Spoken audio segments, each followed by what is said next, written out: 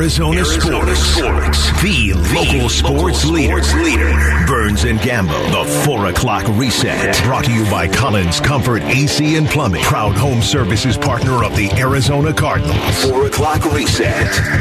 And away we go with the top stories of the day here on the Burns and Gambo Show. Can't believe it's 4 o'clock already, but when it's opening day, the day tends to fly by pretty fast. Happy opening day. We're live from Chase Field, on the field, helping you get ready for the home opener tonight for the Arizona Diamondbacks, hosting the LA Dodgers for the first of 4 tonight. Merrill Kelly versus Dustin May. First pitch is at 7:10. You'll hear it right here on 98.7 and on the Arizona Sports app. Gambo? Yeah, and I think the D-backs coming off of that split in San Diego and LA, feeling really good about themselves.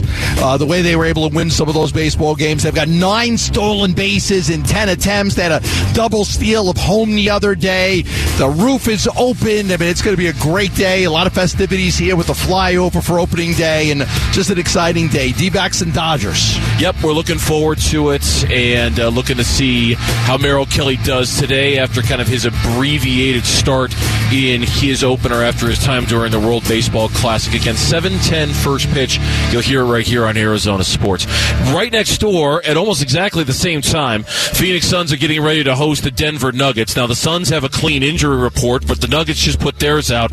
Nikola Jokic and Jamal Murray are both out.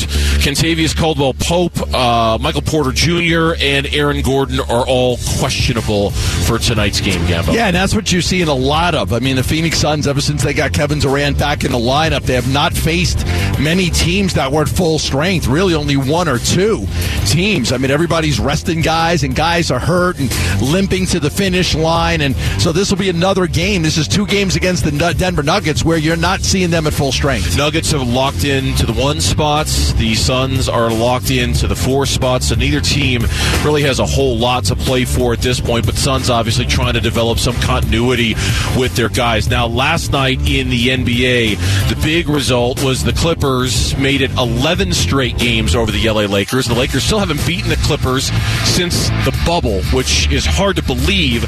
But with that win, it's not done. They haven't locked it up. But the Clippers are very much in the driver's spot for the 5th seed in the West and a first-round matchup against the Suns. Yeah, 63% chance, if you go by the numbers, to be the number 5 seed after that win. They got up really big. The Lakers playing LeBron and AD on back-to-back against a team well-rested. The Clippers were able to get that win. Should be able to lock up the 5 seed now. It was interesting to watch that game and how they used Westbrook, and they ended up pulling it out. The Lakers, man, that's a tired team. It's an older team. There's injuries there.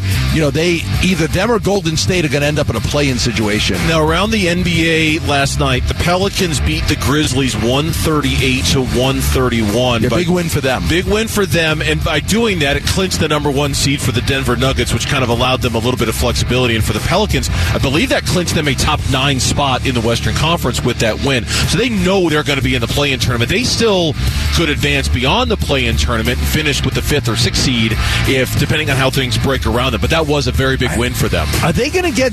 I looked at this the other day, and I thought there was a chance maybe Zion could come back. I have not heard anything about Zion and whether he's going to be back or not. I don't know for sure. I mean, that would be real interesting if they get him back. And then a big game last night. The Mavericks, behind 31 from Kyrie, beat the Sacramento Kings 123-19. They're right now tied for the last play-in spot with Oklahoma City, but Oklahoma City has the tiebreaker over them. So what they need, the Mavericks, is to win out and hope that Oklahoma City loses a game somewhere among their last 2 for Dallas to try to get in. It's going to be really dicey to see whether they make it or not. No, big win for Dallas last night, no doubt about it. And, yeah, that's going to come down to they need help. Doesn't matter. Winning out doesn't matter. They need Oklahoma City to lose a game. Well, along those lines, they might get help tonight, because if you're looking at tonight's scoreboard, in addition to the Suns and the Nuggets, one of the games that matters, the Thunder at the Jazz. Now, the Jazz are hanging on for dear life. They're going to be eliminated here in a matter of no time, if not tonight. The Thunder, we just talked about it. They're trying to hold off the Dallas Mavericks for that last play-in spot.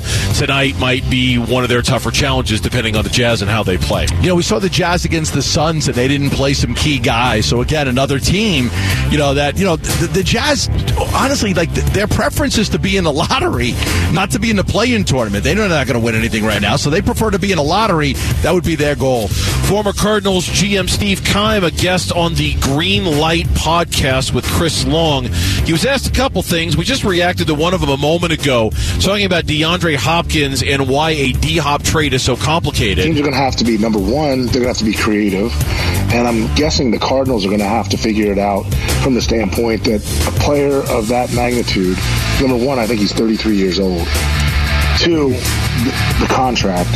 And you think to yourself, he's been hurt the last couple of years. Yeah. So they're probably going to have to come to understand that they're probably not going to get as much as they would if he was a younger player or his contract was considerably lower. Not going to get as much as if he were a younger player. It's not like he's 35 years old. No. I mean, he's in his prime. He's got 2 years left on his contract, not 7. Yeah. I don't understand any of it. I really don't. Doesn't make any sense to me. But what Steve's saying is he's almost like he's an older player with a bad contract. He was also asked about the growth of quarterback Kyler Murray. Now, we haven't played this yet. We'll react to this a little later in the show. But here's what he said about Kyler. Obviously, the height hurts him at times, seeing over the line and processing and seeing the field. But at the same time, I mean, he's just a tremendous talent. I mean, he really is. The stuff he does, you see in practice and in some games, I mean, he's just off the charts. I think it's just putting it together and playing consistent football for 4 quarters. He said a little bit more, and I'm looking forward to getting into this a little bit later in the show because he dug a little deeper into Kyler and maybe some of the perceived flaws about him. I think it'll be really interesting when we had that conversation. By the way, he was not asked about the current investigation, the Terry McDonough allegations. We presume because the podcast was taped before those were released. Right, we don't know that for sure, but we think that was the case. Yeah, it's interesting, the thing on Kyler, too, because he did comment on the film study almost like he's got to study more film, he's got to, that type of thing, because that was an issue. I mean, every player, all of these players are given these iPads, and so the teams know how much you're locked in and how much you're watching those iPads, and so they kind of knew that Kyler wasn't spending a lot of time on that iPad. In other Cardinals news, more just an eyebrow raiser. For the first time, NFL teams are allowing players to wear the number 0.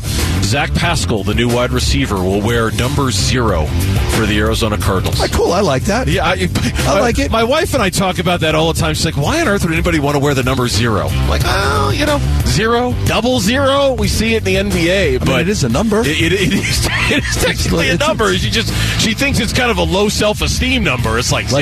You're a 0? 0, right. Like 0 as a bad reference?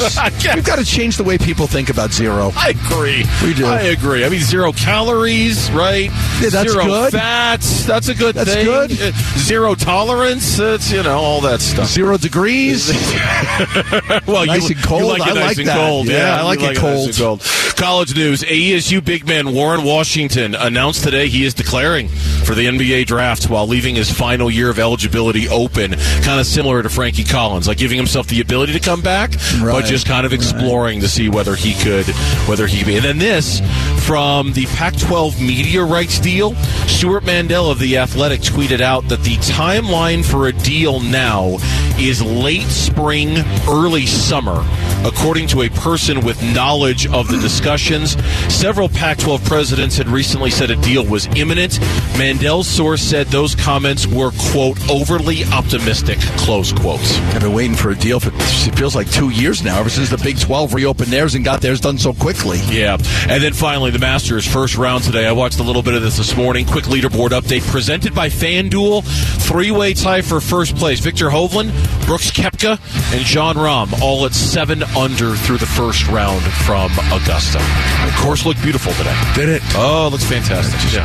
I know you don't go. I don't get it. I know you don't get it, but once you start golfing, it's. I get it now. You get it? I get it. Yeah. I was watching it this morning. I get it. It makes you watch it more? Oh, absolutely. Okay. Oh, absolutely. Yeah, no question. Yeah, no question about it.